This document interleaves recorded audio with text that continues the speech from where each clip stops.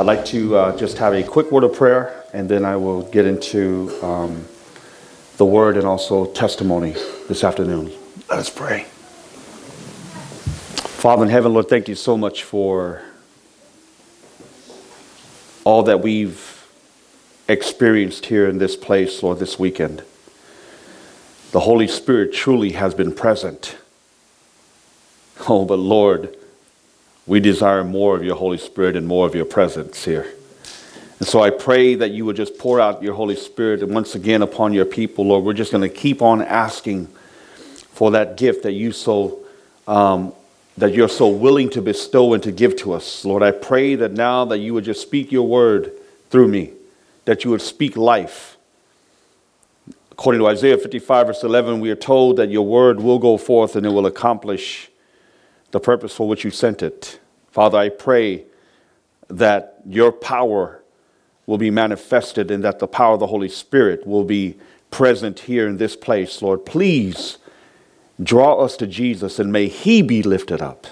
I pray that he will be on display here this afternoon and also this evening and all throughout the rest of this time together as a family. In Jesus' name I pray. Amen. I'd like to share with you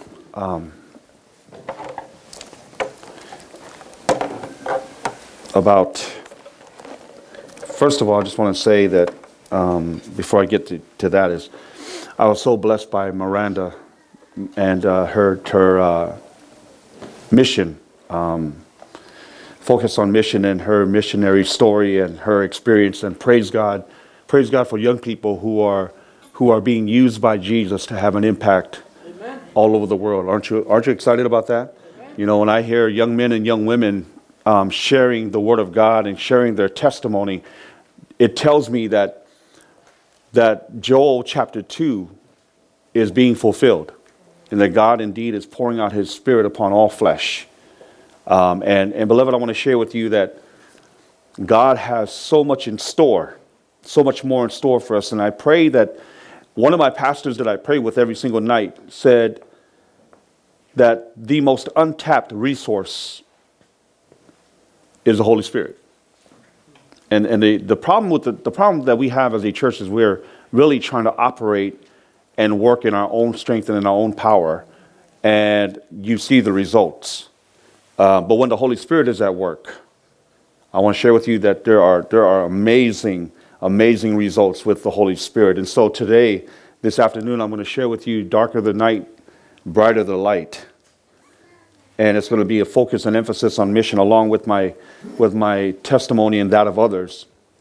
In the Gospel of Luke chapter 19 verse 10, Jesus said that the Son of Man came to seek and to save that which was lost.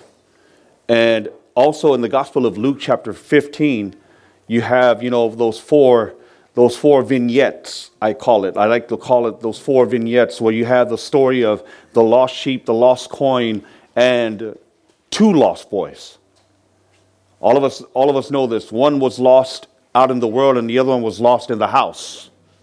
And it's interesting because when you look at the parable of the lost sheep leaves the fold and wanders off from the fold, and the lost coin is lost where, everybody? In the house. And then Christ masterfully combines the two with his final story with the lost son that wandered out into the world and then the lost boy at home. And so what I'm trying to share with you is that regardless of whether or not we are in the world and doing things in the world or even in the church, there's a lot of lost people in both. And so, beloved, I pray that we would join in with Christ in his mission and have his heart for saving the lost and expanding and growing the kingdom of God. And I praise God for all the opportunities that I've had in ministry from Hawaii and all the other places that I've traveled to. I remember when I was out there in Hawaii and how the Lord just caused a revival to take place in 1996 where a group of us got together and we began to pray, united prayer, praying for revival and the Holy Spirit to fall. And sure enough, God blessed and the Holy Spirit fell and revival took place. And I want to share with you that it just set the whole island of Hawaii ablaze. And there were so many people that came out from that revival who are still doing a great part of the Lord's work in all the world. And I'm going to show you that. I'm going to show you some of that this afternoon, because I believe wholeheartedly that God has called us, beloved. God has called us for mission, and to go out and to do and be involved and engaged in his mission of saving souls. You know, I often wonder, in fact, I'm going to just turn there right now to the Gospel of Luke chapter 15. I want to use this as a reminder, and I'm thankful and grateful for it. Luke chapter 15.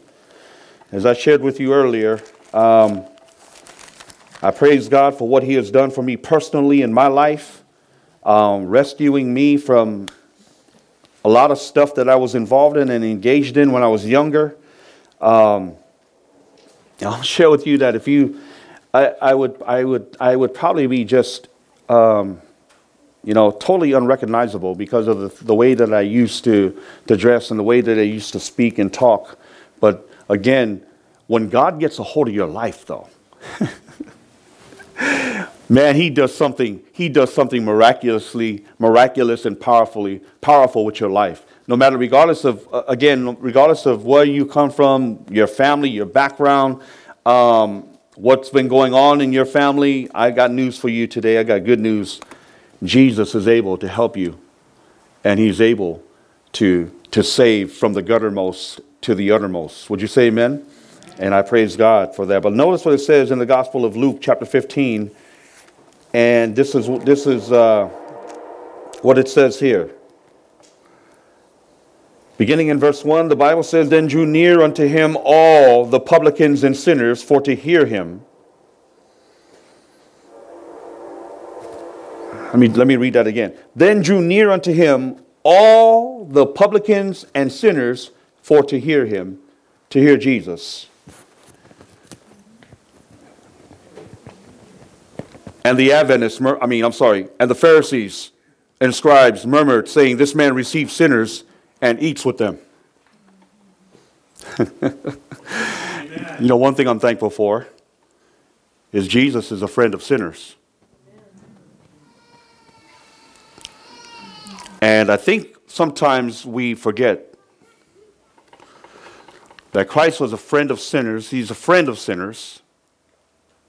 Paul says, and I echo his thoughts, Paul says, "Of whom I am chief." And when you think about this, when you think about what's happening here, and in the context, we know that there's a gathering, there seems to be like a party taking place at the home of Matthew the tax collector, and they are gathered there, and publicans and sinners are gathered to hear Jesus speak. And the Pharisees and the scribes murmured and complained, saying, "This man receives sinners and he eats with them." Oh, I praise God that I've been witnessing here at this camp meeting. And by the way, I just want to share again with you that according to the Bible, how many have sinned?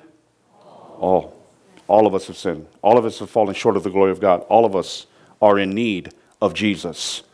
But what excites me is that we are able, by God's grace, to eat together. Would you say amen? You know, one of the greatest miracles that I see taking place and happening is God brings people who are vastly different in backgrounds, in temperaments, in disposition, and I'm talking about in personality. And somehow, through the power of the Holy Spirit, and where's my dear pastor, Keith? No. And through the power of the Holy Spirit, he is able, in spite of all of that, in spite of all those differences, he is able to bring us together in unity. That's a miracle, folks. That's a miracle. Because only the Holy Spirit can do that. Only the Holy Spirit can allow a Samoan to come and preach here at Winlock Camp Meeting. And talk about my past and talk about all this stuff that I used to be engaged in, and you guys are not like, trying to hide your kids or something. You know what I mean? I mean, we're family, right? Whether we're white, black, brown, yellow, red, it doesn't matter. We are all family. And if you read the final message in the book of Revelation chapter 14, my Bible tells me verse 6. And this gospel, well, let me go to Matthew 24, verse 14. And this gospel shall go to all the world as a witness to all nations, and then shall the end come. Revelation 14, verse 6 says, and I saw an angel fly in the midst of heaven, having the everlasting gospel to preach unto them that dwell upon the earth, unto every nation, kindred, tongue, and people. That means the gospel is going to go out to everyone. Unfortunately, you know, the Jews try to hoard it to themselves, and they had actually built walls between themselves and everyone else, trying to shut everyone else out of the kingdom of God and keep themselves in. And beloved, I want to share with you that I hope and pray to God that we as an Adventist church don't make the same mistakes.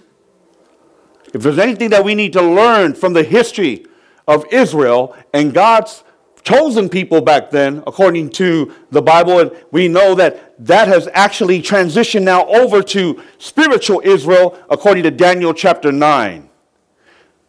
But I want to share with you that this gospel will go out to all the world. Isn't that good news, Kevin? Even the guys like you and me. Amen. You know what? I enjoyed sitting with you and having lunch, and you were sharing with me that there's a lot of similarities in our stories. And yet, in spite of all of that, Kevin, here we are, by the grace of God, you and me. Amen. I'm Samoan, you're Caucasian, but we have similar backgrounds, and look at what God has done for us. Amen? Amen? Amen. So regardless,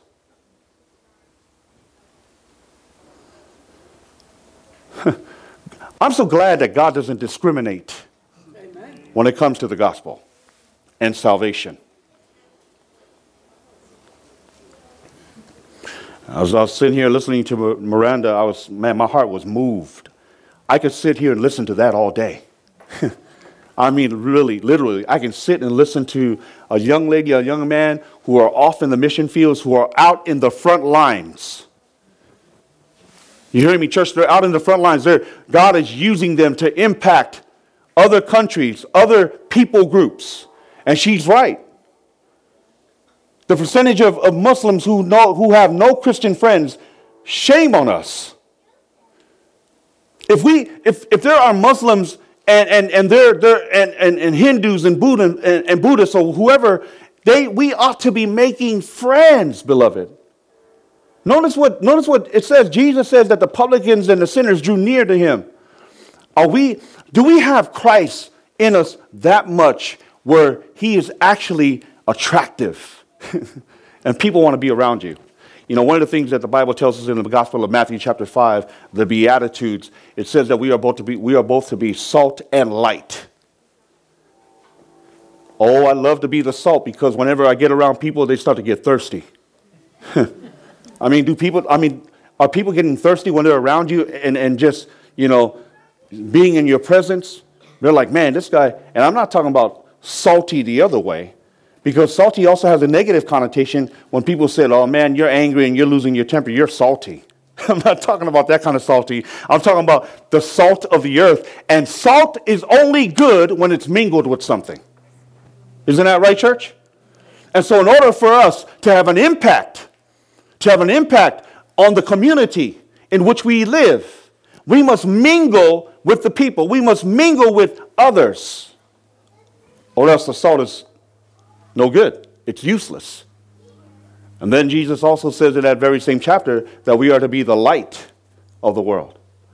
Now, I want you guys to notice something, that one seems like very imperceptible, like you can't really detect it. So salt is that type of agent where it just goes in and it's not really propping itself up or trying to make itself known. It works imperceptibly. It works, like it just mingles with people and you're just getting out and making friends. But light, Jesus says, you don't put it under a what?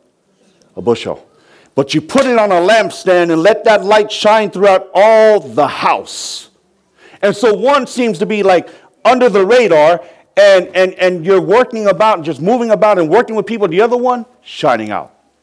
And by the way, who are they giving all the glory to? They should be giving it to God. Let your works, let your light so shine before men so that they may glorify who? Your Father in heaven. And so the darker the night, the brighter the light. I must ask you, are we living in dark times? Are we living in dark times, church? Yeah. In fact, Pastor Keith mentioned it this morning, and I'm going to also mention it. I want you to turn with me in your Bibles to the book of Isaiah. Isaiah, the 60th chapter. Isaiah chapter 60. And please notice what the Bible says here. The prophet Isaiah, chapter 60, beginning in verse 1. Isaiah chapter 60, verse 1. And notice what the Bible says. And if you're there, would you please say amen? Amen. The Bible says, arise and do what? Shine. For thy light is come, and the glory of the Lord is risen upon thee. For behold, the darkness shall cover the earth, and gross darkness the people. But the Lord shall arise upon thee, and his glory shall be seen upon thee, and the Gentiles shall come to thy light, and kings to the brightness of thy rising. Beloved, I want to ask you, are we living in a dark world, and has gross darkness overtaken the people? And so in the midst of all this darkness, God is calling upon us to what? Arise and do what, everybody? Shine. For thy light, notice, we have, and thank you, Miranda, for making this very clear, in and of ourselves, we have no light. Our light comes from who? Comes from Jesus. Now, I want to point out something else to you. If you will go with me to the book of 2 Timothy chapter 3. 2 Timothy chapter 3. In 2 Timothy chapter 3, and please notice what it says with me there, beginning in verse 1. Another one of those passages that has been covered by Pastor Keith. And you know, it's amazing because Pastor Keith and I have had no contact, none at all, prior to this camp meeting. We've had no contact, and yet it just seems as if the Holy Spirit has dovetailed all of our messages, and it all has been the same. Have you guys noticed that? And we didn't, get together and compare notes. Again, that is evidence of the moving and the working of the Holy Spirit. When we have one mind, one purpose, one goal, one aim, and we're praying unitedly for revival and for the Holy Spirit to show up. And beloved, I want to share with you that I believe with all my heart that the Holy Spirit has indeed shown up here at Winlock Camp Meeting. He's made it very clear. And I hope that as you are catching all of this, that you will see how powerful the Holy Spirit is at work in bringing these messages together, because we are working under one Holy Spirit.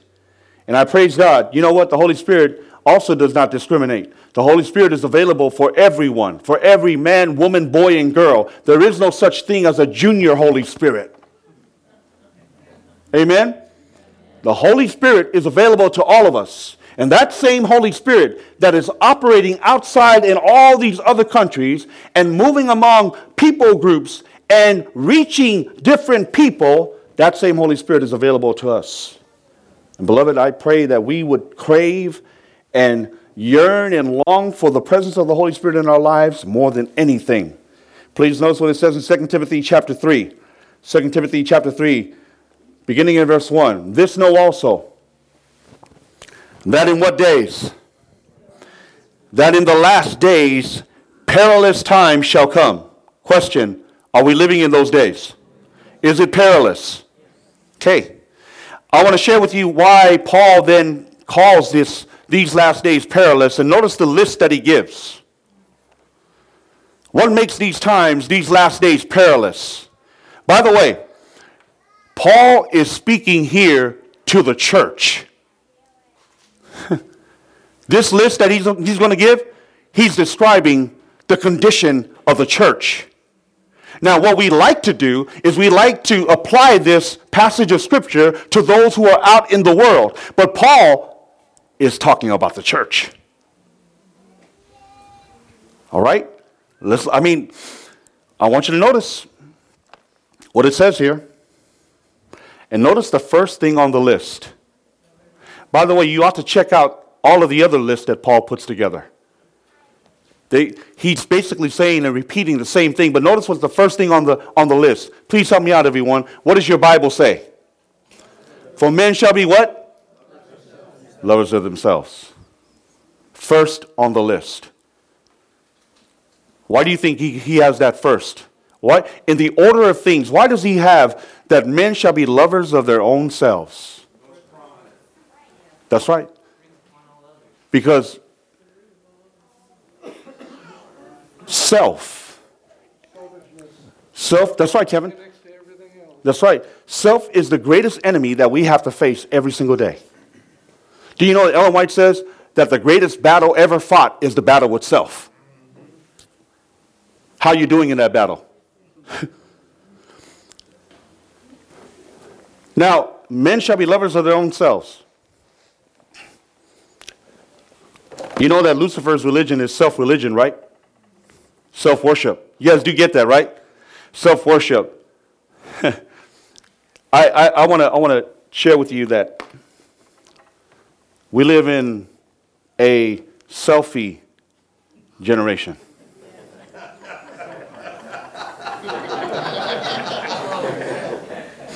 And if you're at the gym, and what I don't get is when people want to see themselves twice and do it in a mirror. I mean, why on earth are you looking at a mirror and at the same time taking a selfie? Yeah, it baffles my mind. And then not only that, and I pray to God that none of the young ladies in this audience does it, but I know a lot of young ladies today, they like to duck lips.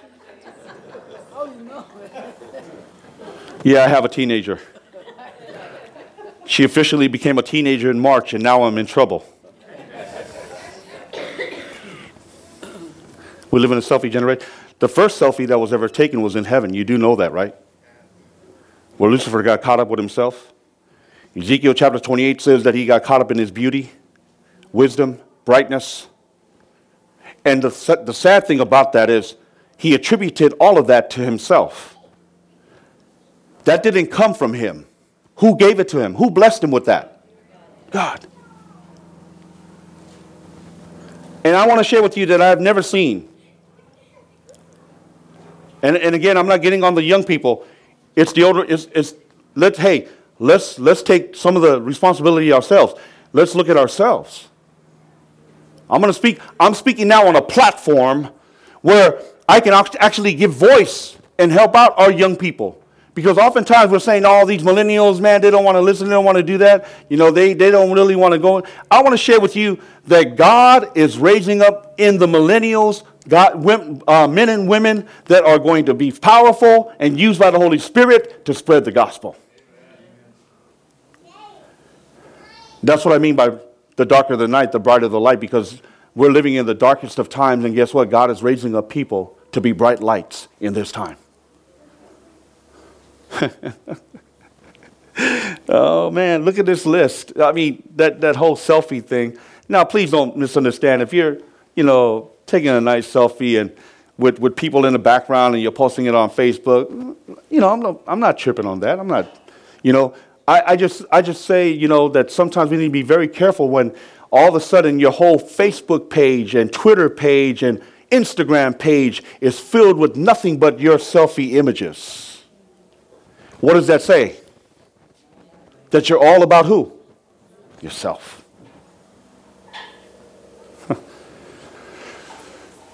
The list goes on.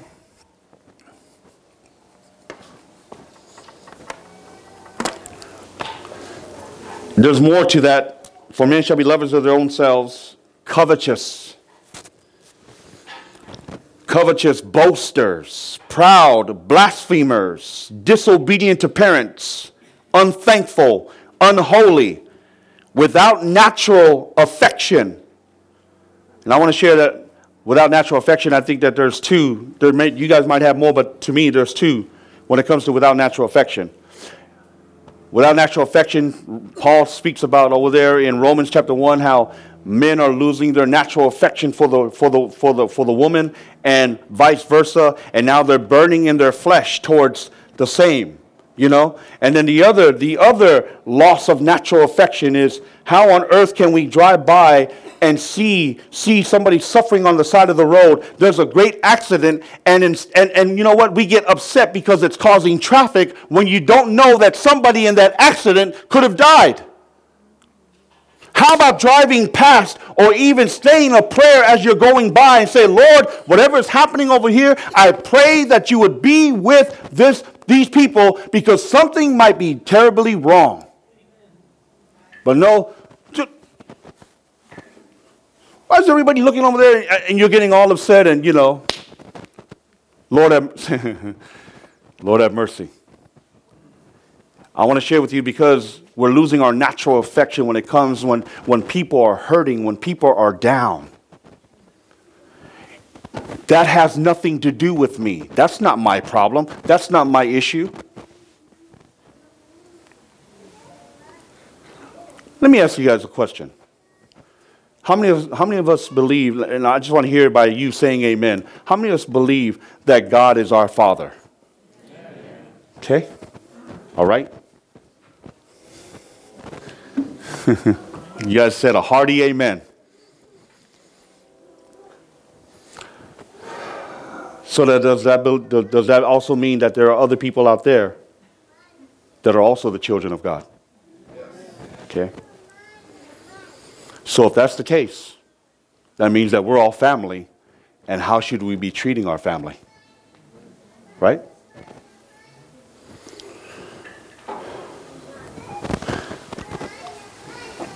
Without natural affection, truce breakers. You know, you make a vow, you make a promise, you make a truce, and you break it. False accusers. Incontinent, that means without self-control. Despisers of those that are good. Traitors, heady, high-minded. Lovers of pleasures more than lovers of who?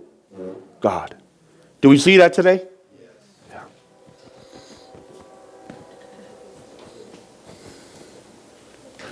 And then finally, this is how we know he's speaking to the church, because verse 5 says it all. Having a form of what? Godliness. Having a form of godliness, but doing what? Denying the power thereof.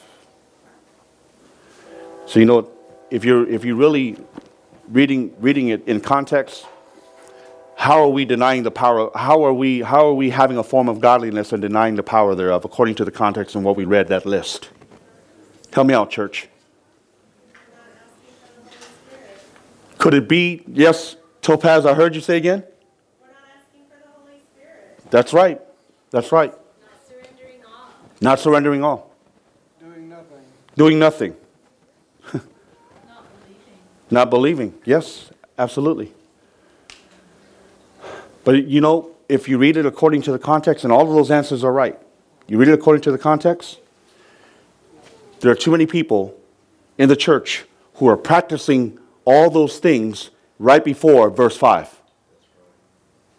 And yet they come to church Sabbath after Sabbath, looking good, dressed in their Sabbath best. And yet there are some things in this list that they are practicing, and they don't think that there's anything wrong with it. And so they come to church, and they have that externally on the outside they look the part. They talk a good talk. Because I'm gonna be very frank with you. One of the things that has made, and this is something that's been around for a long time, but do you know that there are a lot of people in our church today, in the Adventist church even, and even among ministers, which is very sad and heartbreaking, who are struggling with porn?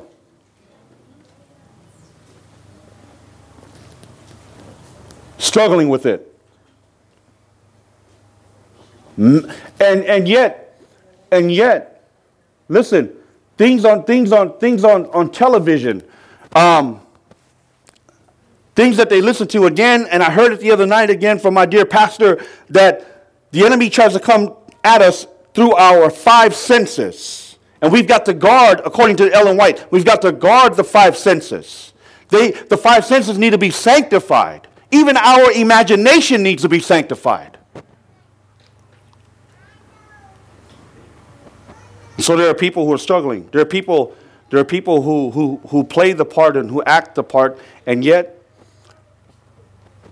everything at home is not all that it appears to be. People argue and fight and fuss. I had to counsel one couple that it broke my heart because they seem to be the most. And I hate labels. By the way, I hate labels. I don't like labels. I don't like when people, try to just. And I know that it is what it is. People want to say, progressive, liberal, conservative, ultra conservative, ultra conservative, present truth. And this is one of this is one of those couples. Ultra conservative. I mean, the health message, and again, I love it, and all this other stuff. I mean, and they were just like, it just seemed like everything was fine. Everything looks good on the outside. Until their daughter shared, my parents argue and fight every night. And then show up at church and act like nothing is wrong at all. Now, please don't misunderstand.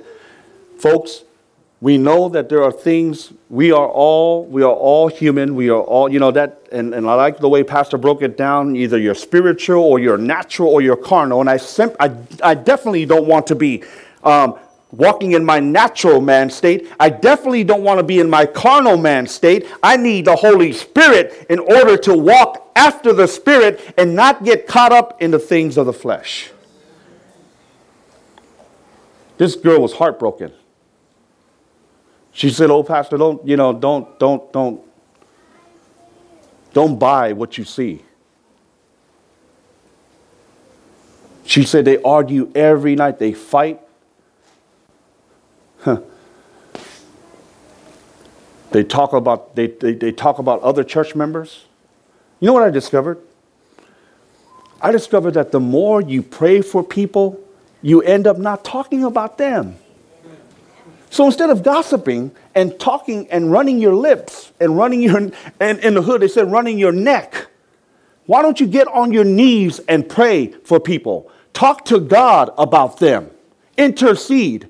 Because one thing that we're going to discover is that according to the book of Revelation, we are told that Satan, the devil, is the accuser of the brethren. Jesus is an intercessor, and all of us in this room make a choice whether we're going to be accusers or intercessors. I want to be an intercessor with Jesus.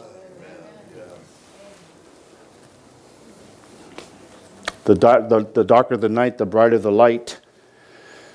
God is calling upon us to shine His lights in this dark world. I want to share with you that before I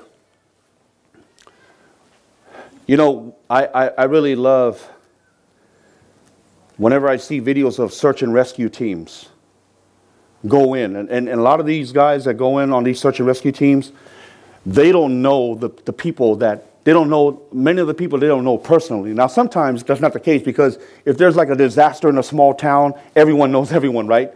And so you got a search and rescue party going out and trying to find people who are probably covered up underneath a landslide or a building has collapsed or something, a terroristic act has taken place. But a lot of times these search and rescue teams don't know the individuals that they're looking for, and yet they're risking their own lives to go in and look for people that might be covered in the rubble, in the dirt, and God is calling upon us to join his search and rescue team and go out and save people that are lost in darkness. I don't know about you, but I'm thankful. I praise God. I praise God that he sent a search party out for me. and that's why I'm standing here before you today, because praise God, I've been found.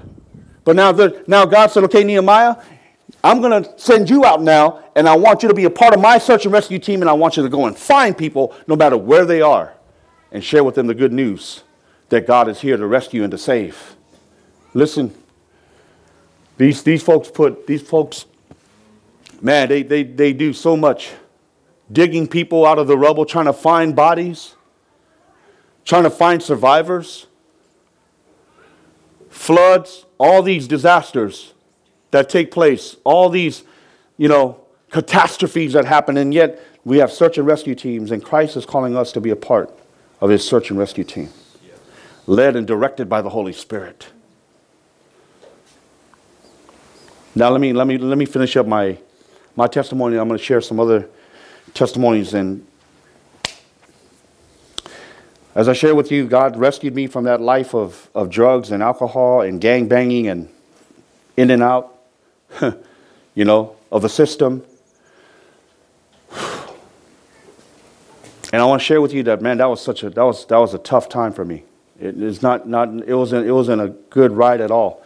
I mean, we got into some. I mean, I lived through some drive-bys, and I don't know why. I'm just thinking, Pastor, as I think about it and I look upon my life, I've lost 2 older brothers. My oldest brother was shot and killed in San Francisco by police officers in San Francisco. My another brother who was older than I was shot and killed in West Seattle. My older brother was a former drug dealer, and it was a gang hit. It was an initiation. A young man was sent to take his life as his initiation to join a gang. And so he had to take out somebody of the rival gang who was at the top of the food chain. And so he went searching for my brother. And what's really sad and what breaks my heart is that my brother was getting ready to leave for Alaska the very next morning. He wanted to get out of that lifestyle. He told my mom and dad, he said, Mom and Dad, I'm sick of what I'm doing. I want to get my kids back. I want to come back to the Lord, but I need to get away from here. And he had planned that day to leave the next morning for Alaska and go and work on the boats up there in Alaska. Well, guess what, folks? None of us ever planned to die.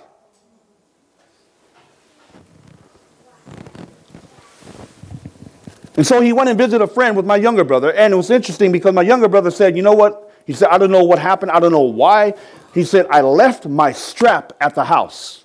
I left my gun at the house. I didn't take it with me that particular night. And so he and my older brother drove up to visit a friend. And all of a sudden, out of the shadows comes this young man. And he simply asked my older brother, what is your name? And my older brother said his name. And he shot him point blank in the chest. My older brother stumbles to the car. My younger brother, they both get in. And my older brother, knowing that he was going to die, said, take me to the house. Even as he was starting to lose his life, he said, take me to the house. My younger brother takes him to the house. And as my younger brother is screaming and he's carrying my older brother out of the car, out comes running his 13-year-old son. Now, I was in Hawaii at the time. And as I shared with you, I was running drugs from Washington, and I'm not very proud of this. I'm just saying I was running drugs from Washington through Oregon, through California to Hawaii. I had young men that I had recruited, including a cousin of mine that I'm going to show you on the screen who used to be a runner for me. And we were gathered up at this one house because I had got all these guys now involved in the gang, involved in drug dealing. And we were all sitting there and we were all just having a good time. It was about 10 o'clock in the evening. And I just remember I got a phone call on my cell phone, and I looked at the number and I said, wow, it's my family from back home in Washington, but it was about 1 o'clock in the morning. And sure enough, when I answered the phone, my sister-in-law could barely get the words out. Your brother has been shot and killed.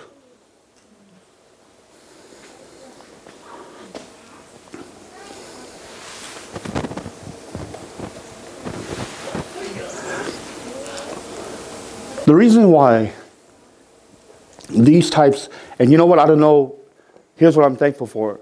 I'm thankful that God holds my brother's case in his hands. Because one can't help but wonder if this will be a death that will be eternal. A death where he'll come up in the second resurrection. I don't know if you guys really think about this, but this is really a matter of eternal life and death, folks. Okay? This is a matter of eternal life and death. Now, what I'm thankful for is that my younger brother said that as my older brother was lying in the arms of my other brother, and my mom and my dad were around him, and his son, just crying, and they said the last words my brother uttered was, "I'm sorry."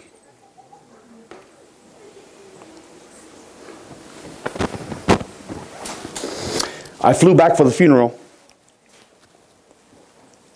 and all the gang members, all the homies were there, all the thugs, all my brothers, all my nephews, all my cousins. Like I said, I come from a very big family, and we were all gathered there. And now it was time to take action and retaliate. And I remember sitting in that meeting, and my other older brother, see, that's what happens when you have 10 of us. It's too many older brothers, and I'm further on down the line, so I'm like second to the last. My other older brother, and I don't know where this came from. I want you guys to think now, we all have this violent mindset. It's time to go out and find these guys and put them down. My older brother looks at me, Pastor, and he says, "Maya, you're going to sit this one out. Because God has a purpose and plan for your life." I said, "Man, what? Say again." He says, "You're sitting this one out. Because God has a purpose and plan for your life. And you don't need to be a part of this anymore." He says, "God has a purpose and plan for your life." Man, I got so upset, I was ready to throw blows with him in that meeting. I said, "Man, who are you to tell me?" I said, "This is our brother. And we're going to take care of this together." He said, "No, you're not." He said, "You're going to pack up your family and you're going to go back to Hawaii because God has a different purpose and plan for your life." And now I see, Pastor Noel, that he does, and he did. And that's why I'm here.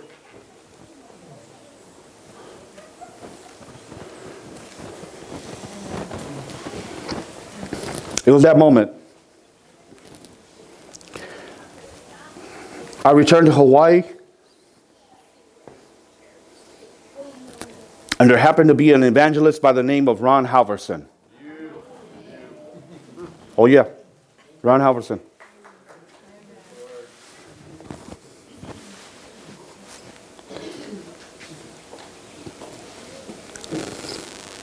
And he shared his testimony from gangs to God. And that resonated with me so much, that related to me so much, that right then and there I gave my heart to Jesus. Gave my heart to Jesus. Now I want to share with you that after that I became a lay evangelist. Before that I went to Los Angeles, like I shared with you. I became a Bible worker for an evangelist that was working out of California. And the first place that I worked in was in Watts and Compton and Carson and all these cities. We went to all these neighborhoods that were filled with gangs and drug violence and drug dealing and all of this other stuff. And I said, "Man, Lord, you have a sense of humor. You saved me from this, and now you're putting me here." And I want to share with you, as my pastor mentioned this morning, that we did several meetings out there, and I was so blessed to see and witness with my own eyes so many people come up at the appeal, lay down guns, lay down their flags, lay down the drugs. I've seen homosexuals turn straight. I've seen gangbangers give it up. I've seen drug dealers give it up. And then many of them now have been turned and released into their own communities as medical missionaries, as Bible workers, and some have even become pastors and evangelists themselves. And so there's no way that anyone can tell me that there isn't a God who is incapable of performing miracles. My God and your God is still able to do that today. My last portion of my testimony is this, is that I for several years, I basically spent my life on a plane. The Lord called me to evangelism, and I was traveling here and there. I started a school of the prophets over there in Hawaii at a camp called Waianae, and I was training these young men. And pouring myself into them. You know, one of the things I love about Desire of Ages, it says that Christ poured himself into those 12 men. He discipled them. And so I was working with these men, and these men come from different backgrounds, from different churches, some of them from broken homes. And yet God was using that ragtag group to reach out into the community.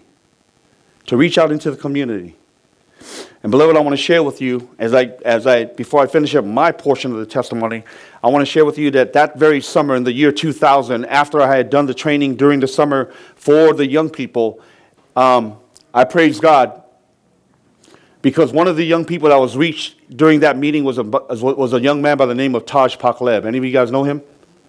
Okay. Taj Pakleb he was a young man that at the age of 16, my two Bible workers went and knocked on his door, and I know them I love these two brothers. One is Reynaldo Bibbit. Reynaldo Bibbit was a Filipino young man, same age as Taj, about 16, and he and Ben Orso. Reynaldo Bibbit could barely speak any English, and any English that he could speak, it was pidgin, so you had a hard time understanding both, because he had a thick Filipino accent, and then he spoke pidgin on top of it. However, he and Ben went and knocked on Taj Pakleb's door one day, and the story is that they heard Hawaiian reggae music blaring from the home, and they can smell the weed coming out from the door. And when they knocked on his door, Taj Pakleb opened up and praised God. They made a connection with him. He came to the meeting, and if I've ever saw the face of conviction, he had it. And he would come up every single night during the appeal as I was preaching the gospel and preaching my heart out. This young man would come up and he would walk up to the front of the altar and he would just plead with God, Lord, save me. I want to share with you. Oh, that's me preaching at that meeting. Praise God, I still look the same. I wish.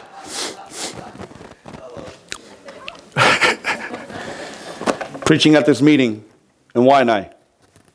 And there were my Bible workers right behind me. Some of them. Reynaldo Bibbit is this young man right here. This is Ben. These are the two Bible workers that found Taj. And you know what I praise God for?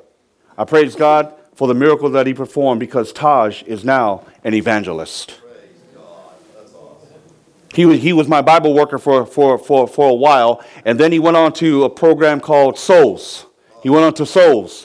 And then from there, he was hired on as the conference evangelist for the Central California Conference, for which he served 11 years. And now he is the speaker director of Revelation of Hope. Revelation of Hope speaks, right? Pastor, he's the speaker and director. And wouldn't you know that through this one young man, God has been taking him all over the globe, preaching the gospel of Jesus Christ to thousands and thousands and thousands of people. And as a result of that, many of them have responded and given their hearts to Jesus. It's not a waste of time. Out of the one.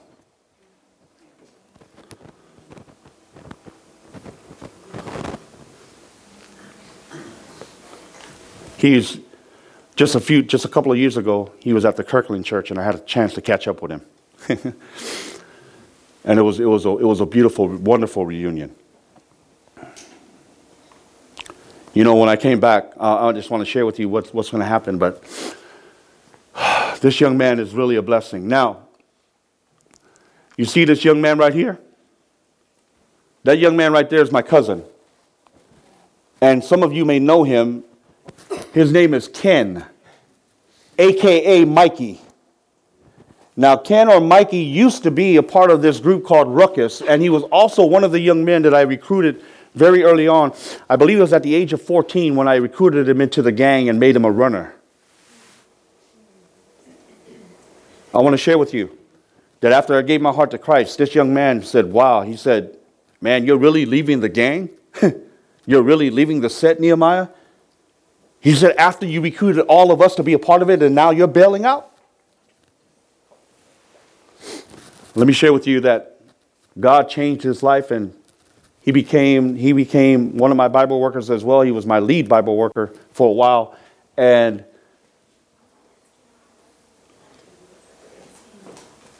all of you know him. Some of you may know him. Right now, I want to share with you that he is now the HR director for our Washington conference. Wow, praise God. Would you say amen? Amen. Yeah. Once upon a time, a runner, a gang member, and now he's the HR director. Now, don't be calling him and say, Nehemiah, man, just threw you under the bus. Please don't do that. Okay? Listen, folks, these things are more powerful than any sermon that I could ever give. Do you know that you may not know the Bible, you may not know Scripture, you may not know any of that, but the greatest testimony, the greatest sermon that we could ever share is our testimony and our story of what God has done. This young man right here, Lenny, used to be a part of the UH football team. Was able to minister to him, and through our music ministry in Hawaii, he also became a believer and follower of Jesus Christ. And now he's working with our youth in Des Moines. I praise God. By the way, these are my two other, this is the younger brother I told you about that was with my older brother that got shot. He just got out of prison. His nickname is Tank. Doesn't he look like one? His nickname is Tank. He spent several years in prison, just got out. I love him to death. I'm praying for him. I ask that you would pray for him. This guy on the left of him is my first cousin, Yeti. He also was a part of the gang. And man, I'll tell you, I don't want to share too much. I don't want to give up all the dirt on these guys. We're not looking for dirt, we're looking for gold. But I want to share with you that all three of us here, we're all in the same gang. You know where my cousin is at now? He's just about done with seminary at Andrews University to become a pastor. And we just laugh now. You? Yeah, you.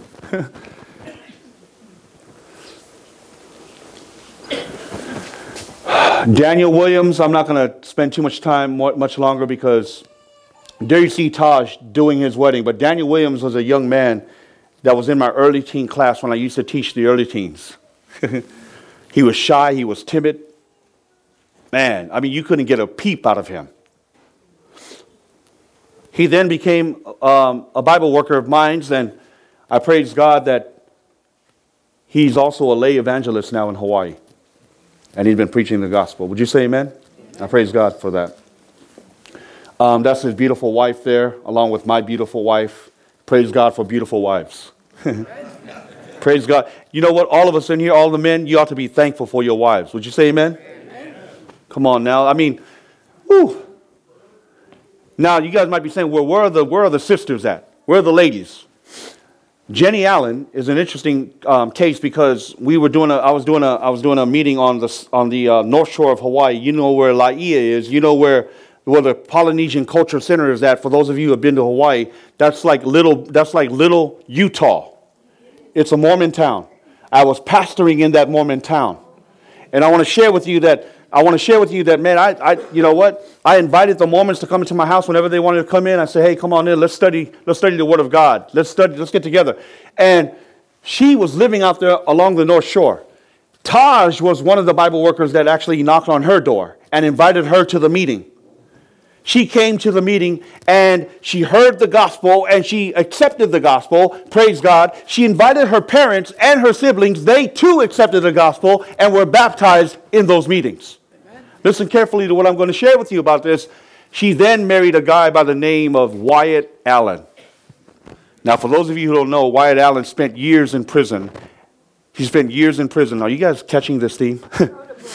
somebody, oh, Lord have mercy. He is now an evangelist for Amazing Facts. And he has a book out called The Least of These, where he tells his personal testimony of when he was in prison. Wow.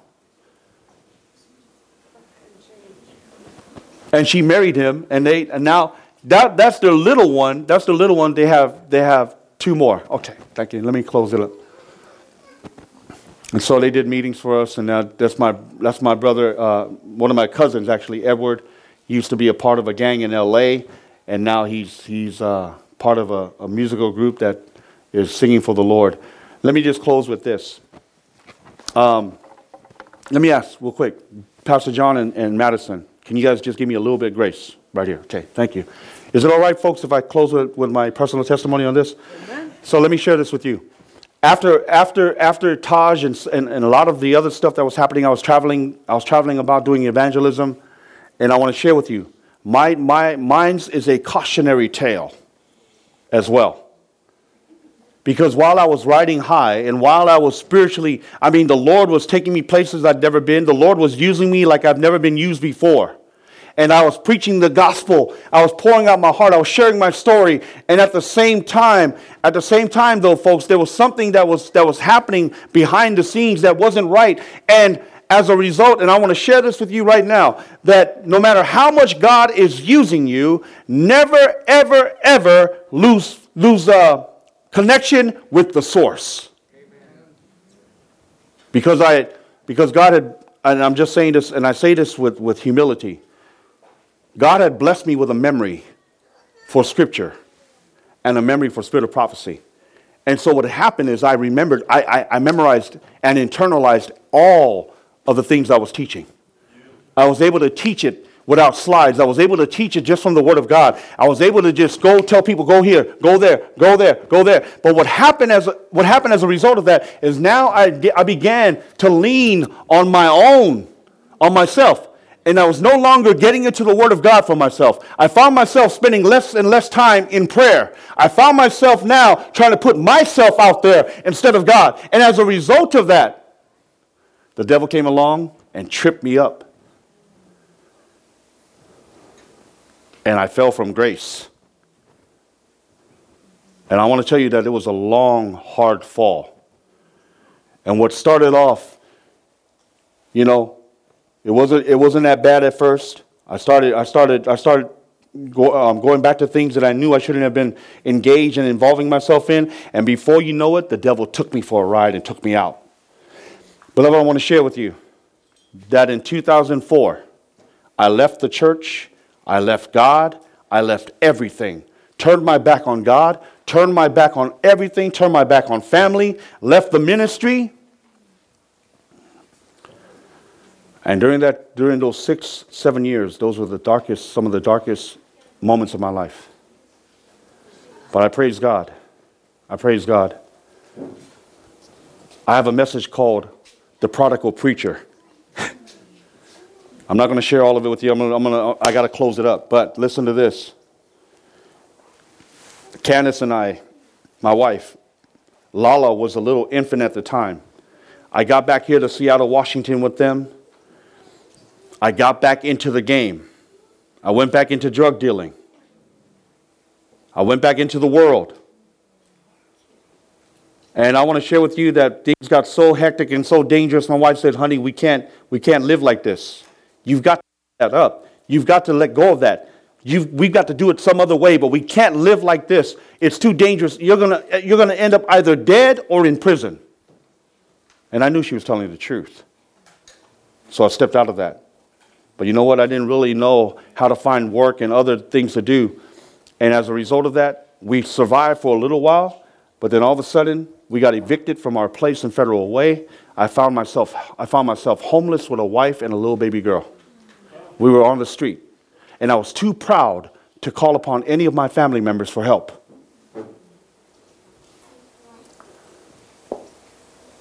But my mom was praying. And I want to tell you that there's nothing more powerful to me than a mama's prayers. Yes. And she was praying for this wayward son of hers, this prodigal preacher. And that brother of mine that I showed you, Tank, I don't know how it was, but he found me. And he said, man, mom has been praying for you. Mom has been crying for you. She said that you need to come back home. She said, come on, bro. He said, man, why are you trying to be stubborn and hard-headed? Come on. So I swallowed my pride and I went home. My older brother said, okay, you guys can come and stay with us. My mom was living there. And then finally, after some time, I got back on my feet. I was able to land a job with the city. I was able to land a job with the city of Seattle. And then my wife and I we saved up enough money where we were able to move out and live on our own. And then my mom said, okay, she told my older brother, I want to go and stay with Maya and his wife Candace and their daughter. I said, wow, okay. So she came and lived with us. And she spent the last 3 years of her life with us. And the whole time she was there, she was praying. She drove me nuts because she wanted to have worship every morning and every night. I didn't want to have anything to do with God, but my mom would sing songs, and then my wife would say, hey, Mom's singing. We need to go and join her for worship. And I reluctantly went. Sometimes I didn't go. I just want to say that it was because of my mama's prayers. And do you know that God, even at Seattle City Light, I was trying to immerse myself in work and forget about God. But you know that text in Psalm where it says that no matter where you go, my spirit is there? On the job, there was a 19-year-old kid by the name of Dion Johnson. I should have put his face up here.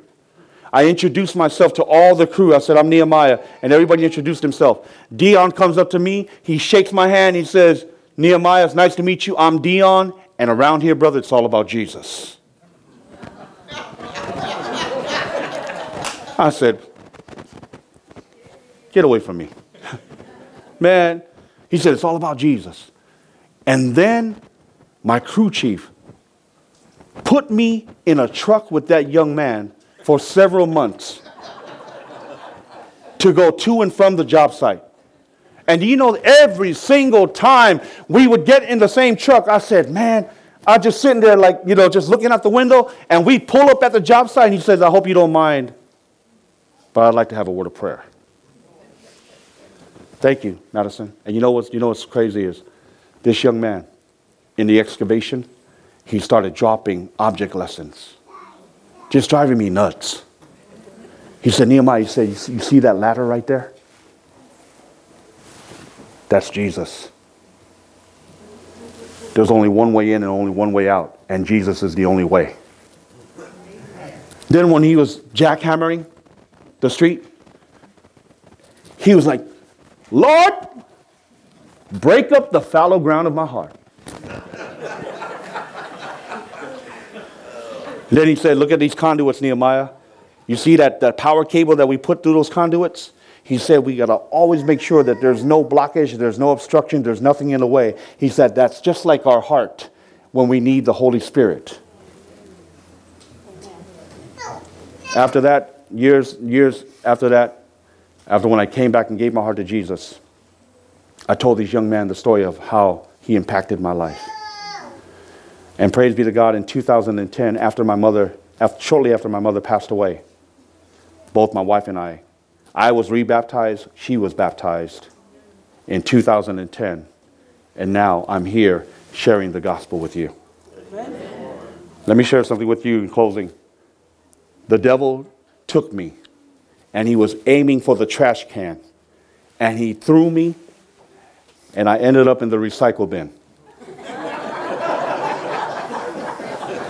I'm a recycled preacher. But do you know what they call some of those recycle centers? Redemption. Look it up. Some of the recycle centers are called redemption centers. I praise God. He's good. My time is gone. Thank you for the grace. Let me have a word of prayer with you. Father in heaven, Lord, we just want to praise you and thank you for your love for us.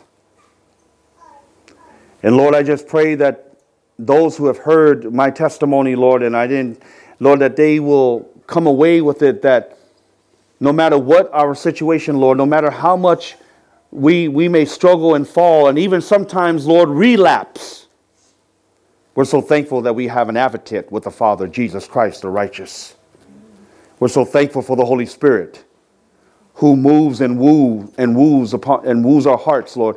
You know, I read in Christ's Object Lessons, when it talks about the story of the prodigal son, she mentions that God put in motion ways to bring the son back. Lord, thank you for setting in motion ways to win our hearts.